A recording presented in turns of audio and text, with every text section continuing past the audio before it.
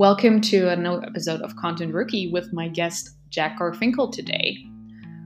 They're going to talk about a pilot project that they joined at their employer, where a UX writer, UX designer, and a user researcher work together very closely to solve some very interesting challenges.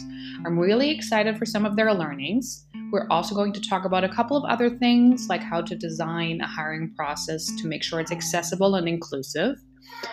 Sorry, my daughter is waking up now.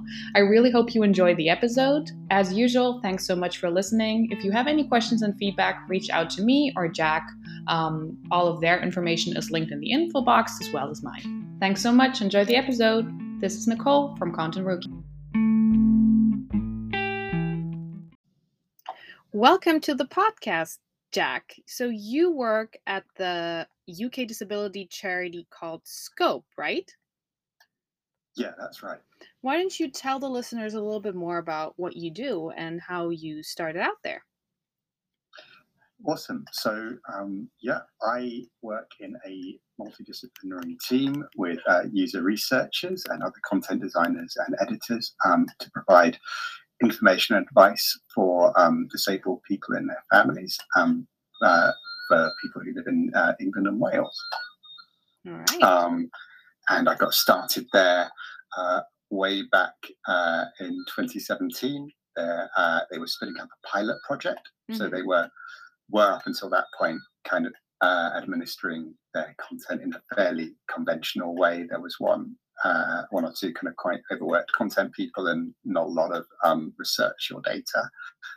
And they got the green light and budget to run up a pilot project with one user researcher, one content designer, and a manager. Mm-hmm. And we were doing work on employment, and we were embedded with a service team. So Scope has a few services where they provide support to disabled people looking to find and stay in work.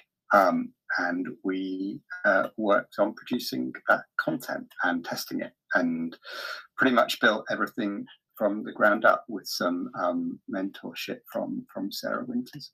Wow, that sounds amazing. So yeah, how did that project go? And I'm actually also really interested specifically in how, like, were there any KPIs or anything that was used to measure the project and how successful it was? Maybe you can share a little more about that. Yeah, so it went really well. It was exciting and terrifying.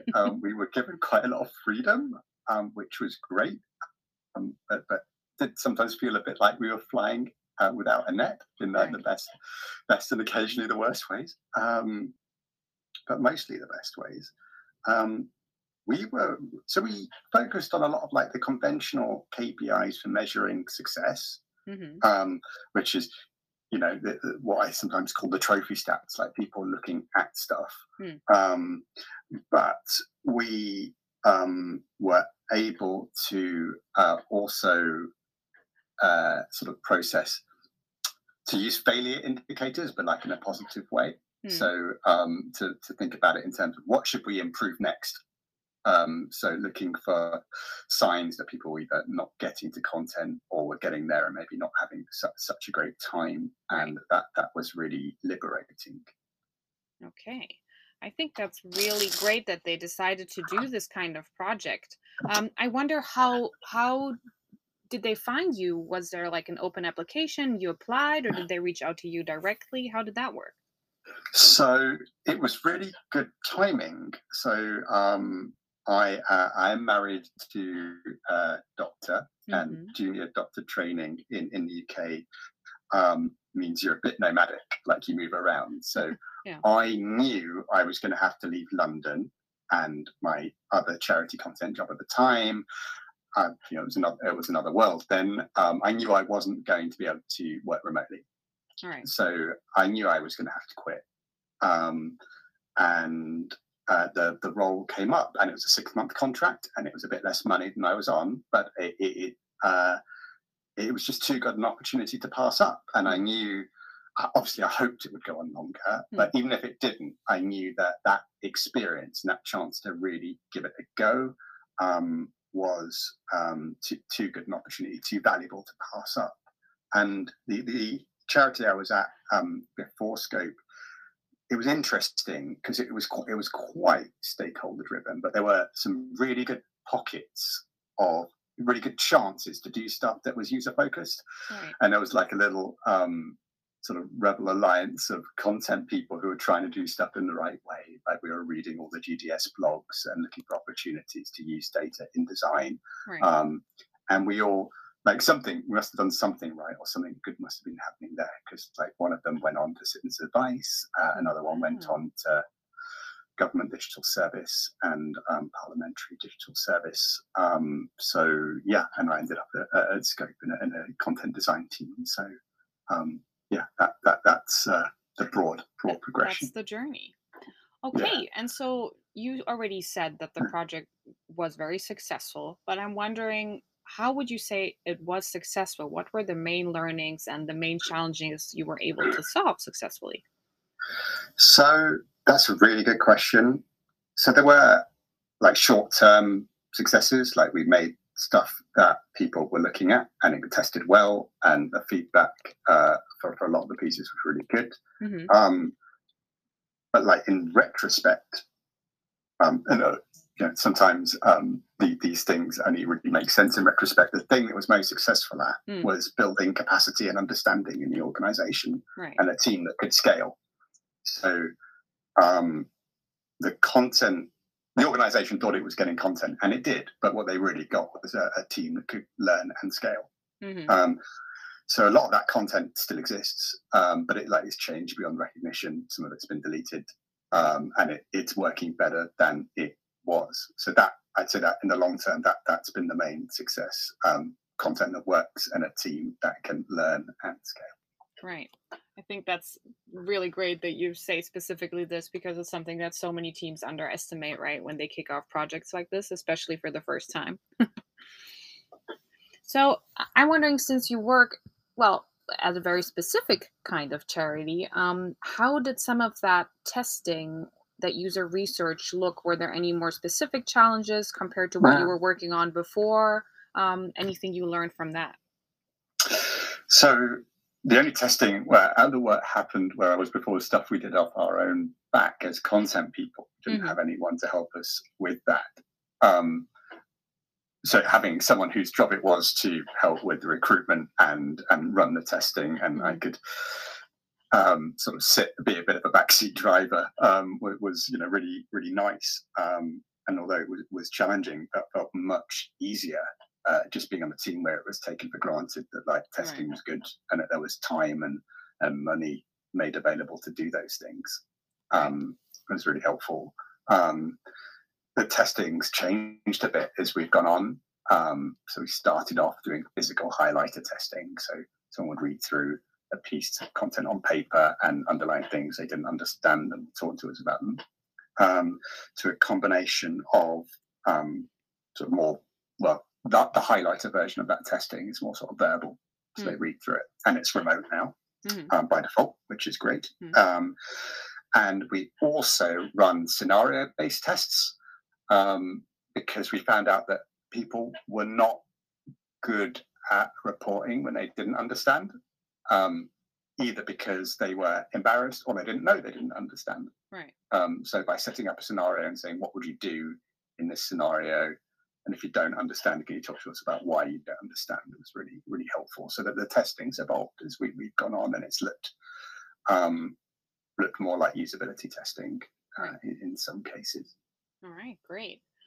So now you said the pilot project is completed, but you're still working there. How have things changed ever since that initial project? Were there any, I assume you got like a new budget and kind of a new way forward. Was there anything you right away felt like, okay, like this I would like to add, or this I would like to change?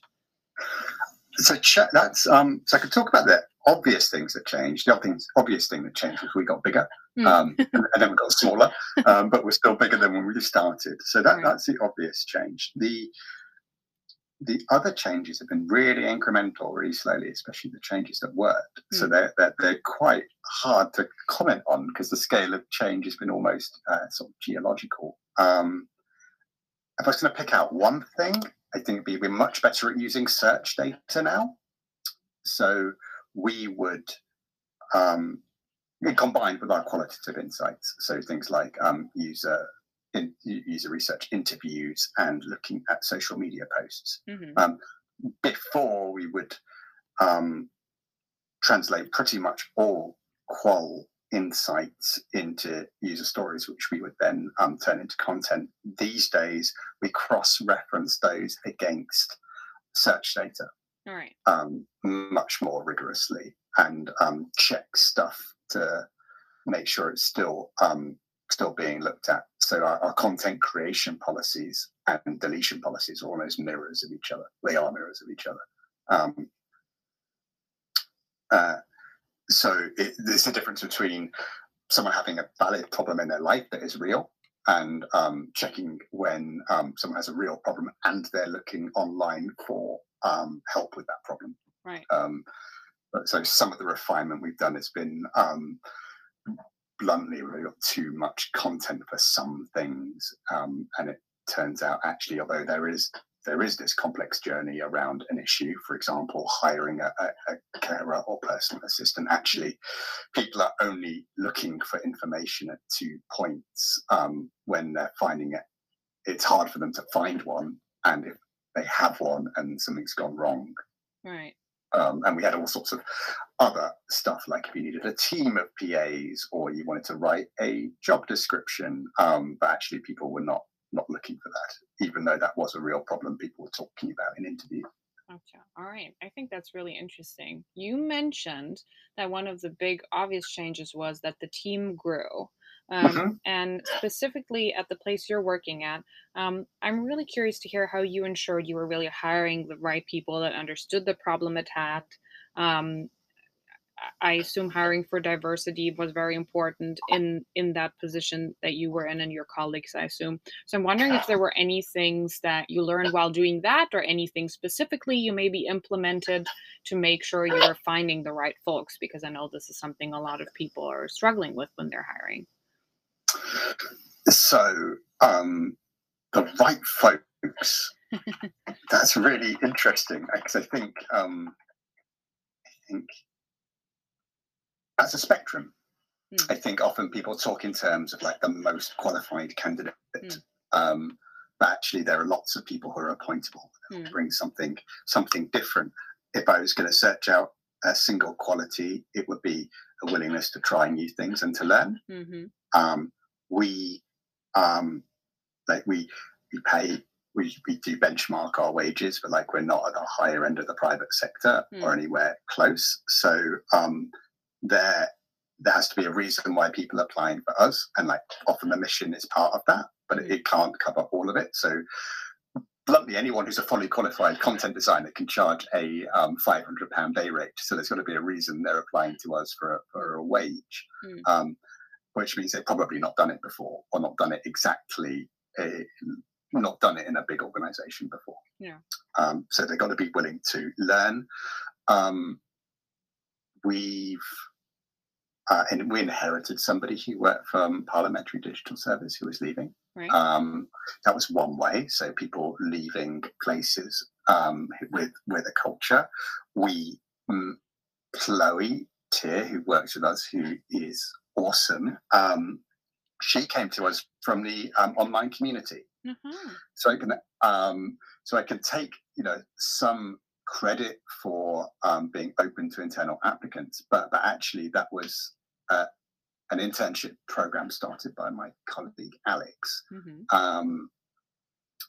and she was a blogger of like some of his experience, and had done a lot of customer facing stuff, and had already been presenting people with digests of the information they needed when they needed it. So it wasn't called content design, but that is mostly what she was doing.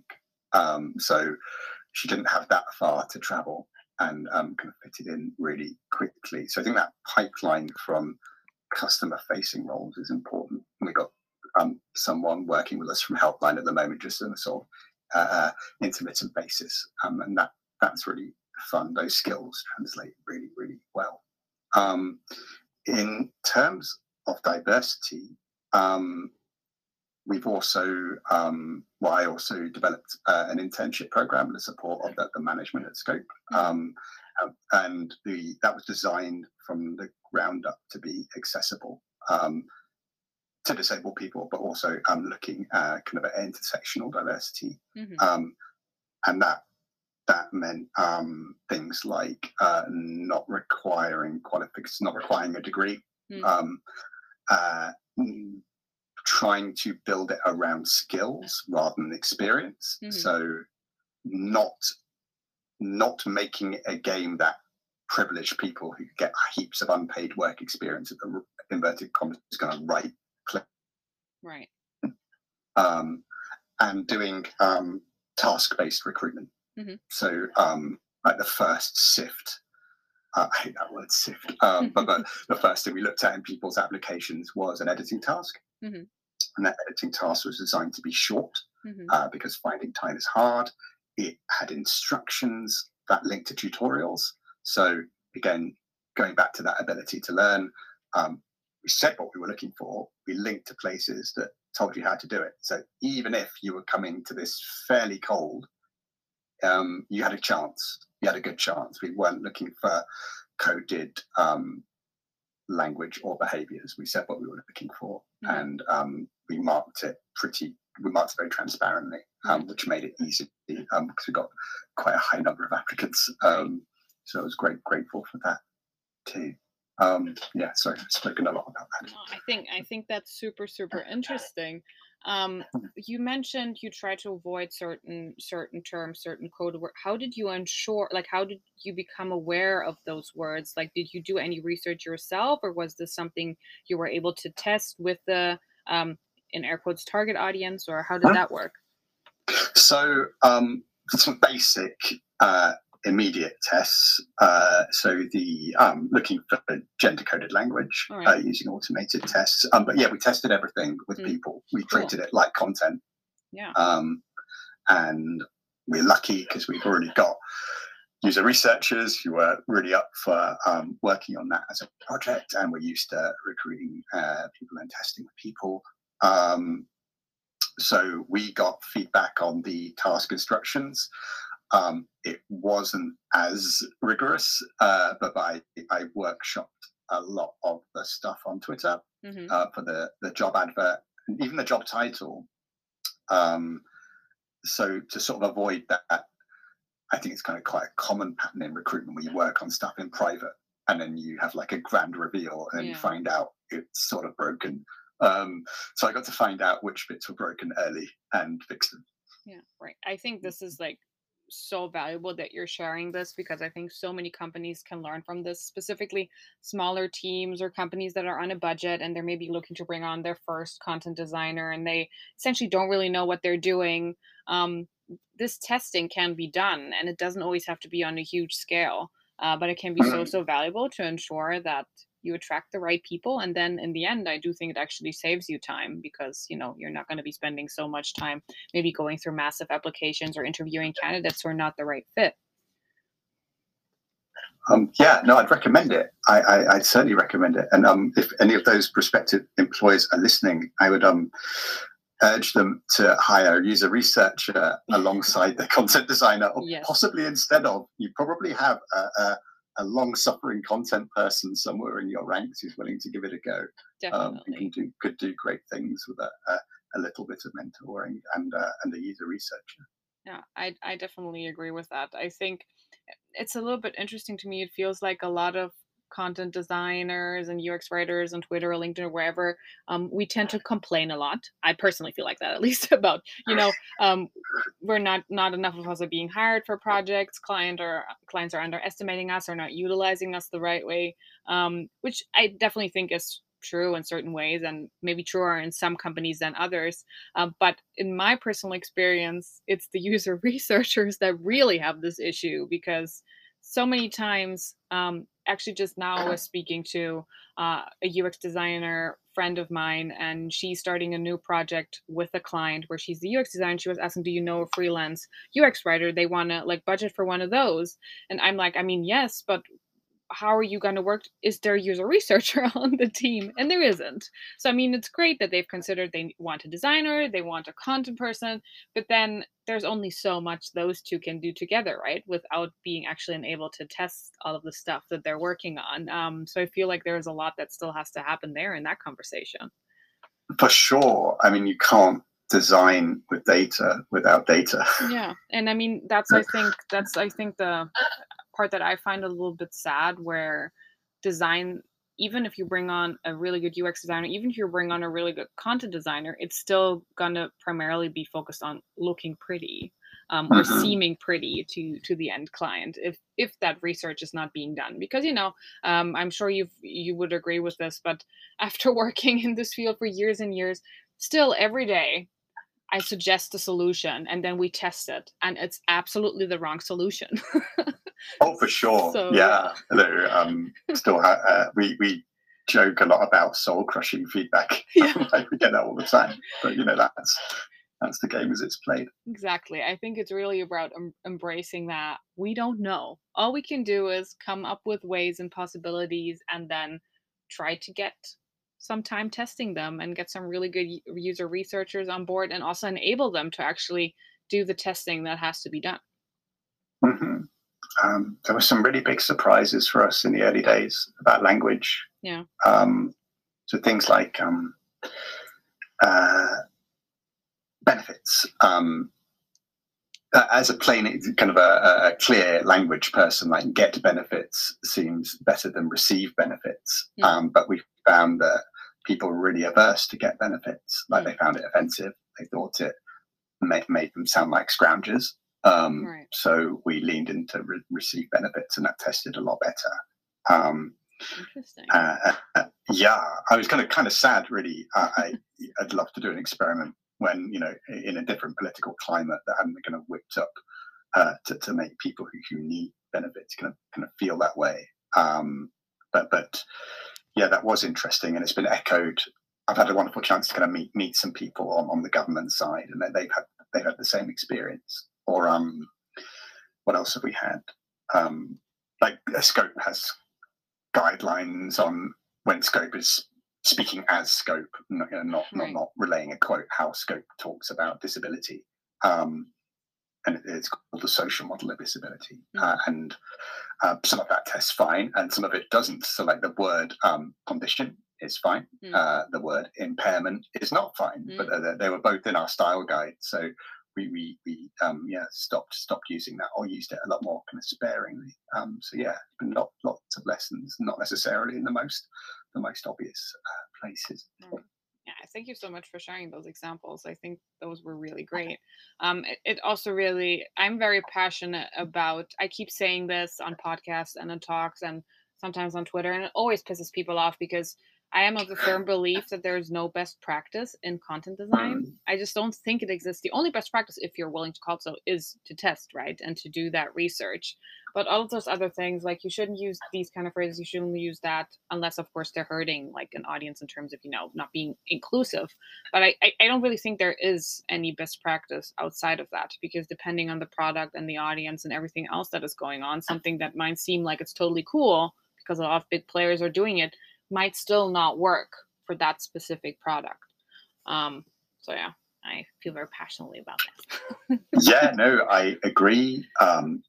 Testing is your safety net, and like what works is your safety net, and that's a spectrum, and it's one that shifts over time.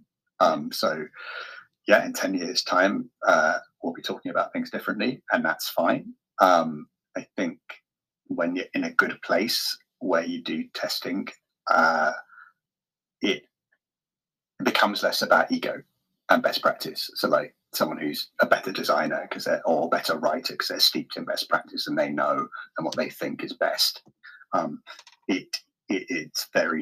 It's very freeing. Initially disorientating, and then very freeing. Right. Yeah, I totally agree. So, to kind of like wrap this up a little bit, I'm curious if there's anything that you're currently looking forward to with your work at Scope that is going to something that you're excited to work on, like some change that is happening, or something new maybe that you haven't done before, anything that you think could be valuable to share. So we are looking at what we call life events, and that I find that really exciting. So they're triggers in someone's life where they need a bunch of things, and those bunch of things are not linked usually in terms of subject. So it might cut across like benefits, social care, education, but you might need a broad spread of things triggered by a context, and the ones we have been and are going to be looking at are things like moving house and becoming disabled, which has quite a big crossover with long COVID. And those are the things I'm most excited about. So they're mainly like that. There's a small amount of content involved, actually not that much compared to the things we've done. It's mainly architectural, so what you bring together and how you bring them together. But yeah, I'm really excited about that because what means we'll be hopefully kind of surfacing the right things to people at the right time. Wow. And I think that's a really good way to kind of close this off, because that's what it's all about in the end, right? It's maybe less about just the content and more about the how and who and where do we get it and how do we make it, most easy and as little harmful as possible. That's the aim. Yeah. Thank you so much for sharing, Jack. Is there anything else you'd like to share, or can we maybe have you on this podcast again sometime? How do you feel? That's it from me for this time, I think. Thank you for listening. I'd love to come on again. It's been lovely. Thank you so much. Thank you so much, Jack. See you soon. See you soon. Bye-bye. Bye. And that was it for Content Rookie today. Thanks so much again for listening. If you have any feedback, all of my details and Jack's details are linked in the description box as usual. Feel free to share the episode, and I hope you listen again next time. Thank you so much. I'm Nicole, and this is Content Rookie.